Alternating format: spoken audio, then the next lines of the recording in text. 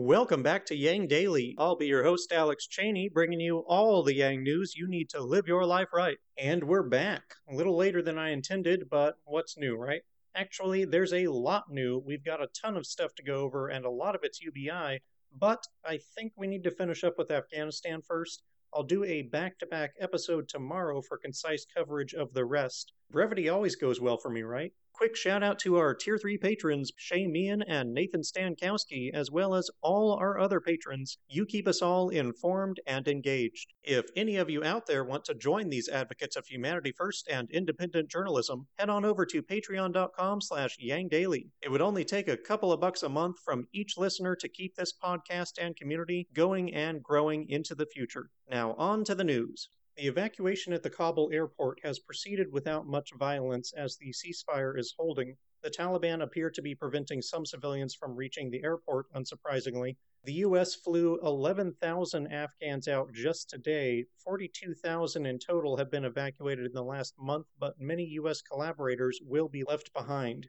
Biden has now given a lot of remarks on the Afghanistan withdrawal. He has not backed down at all on his decision. He's basically said it was always going to be chaotic, and he made the choice to end it. The administration is currently deciding whether to adhere to a full retreat by August 31st or not.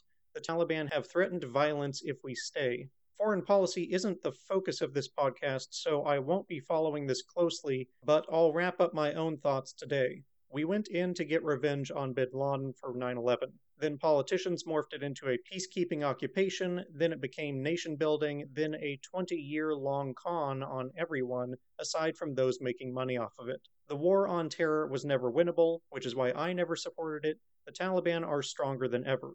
Creating a thriving democracy was never going to happen. Everyone from the Romans to the Russians have tried to reform Afghanistan and failed just as we did. Those decades of occupation accomplished nothing of permanence aside from funneling a ton of resources to corrupt officials who happily embezzled it. Bush led us into the war, Obama promised to get us out, Trump promised to get us out. They had plenty of opportunity and time to do so. They did not.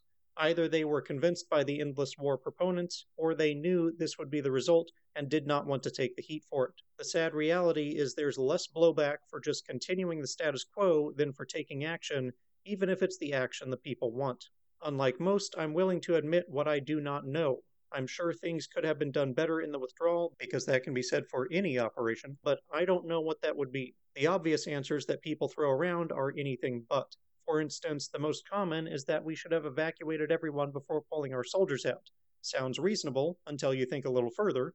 Before we pulled out, everyone knew the Taliban would almost certainly take the country, but also thought it would take weeks or months. The Afghan army was weak from being poorly equipped, serving an overtly corrupt government, and low morale. They lacked the purpose, resources, and will to fight. What happens to their morale when the U.S. starts evacuating everyone? It's a giant red flag saying we have no confidence in them and the battle is already lost. Morale plummets and the Taliban take over that much faster. It's a self-fulfilling prophecy. Or so we would have thought at the time. It turns out that morale was already as low as it could possibly be. So I'd definitely say there's some blame to go around in the intelligence community. Even Biden being honest about the odds of the government holding out would have had the same effect. We couldn't do much of anything in advance without undermining our allies and hastening the Taliban's victory. That was the reality, as far as we know. Not a simple situation. And trying to reassert control during the evacuation would lead us right back into the occupation mode. It's fine for people to say that they'd have made different choices, but be informed and think through the consequences first. Productive criticism is good, but I'm sick of people spouting ignorant opinions on subjects they know nothing about, ignoring all the complexities, pretending there's an obvious solution, and soaking it in political propaganda. It's Israel-Palestine all over again, and it seems to be 95% of the mainstream punditry right now. That shouldn't be surprising. The media have been suffering a major viewer loss since Trump, with all his drama, left the White House. They need something for people to be outraged about to boost their revenue, fair or not. Biden inherited a 20-year occupation that the American people overwhelmingly disapproved of. He inherited a withdrawal timeline, a lot of ceded territory, and visa restrictions from Trump, and he decided to do what his predecessors were too afraid to do, execute the will of the people who elected him, knowing it would be ugly. I find that respectable. And the results are ugly. We're retreating in shame from a failed war and leaving the country to be ruled by the same terrorists who ruled it before we got involved. The people there are going to suffer terrible injustices, especially women and anyone who is working with us. It's horrific, but we weren't changing that outcome short of going against the wishes of the American people by staying there forever. Biden did not get us into this war. He executed our collective will to get out, as he was elected to do, and we cannot foist our guilt upon him. We all have to live with this. If you want more on Afghanistan, I recommend Crystal and Sauger's Breaking Points podcast. They have addressed it in great detail.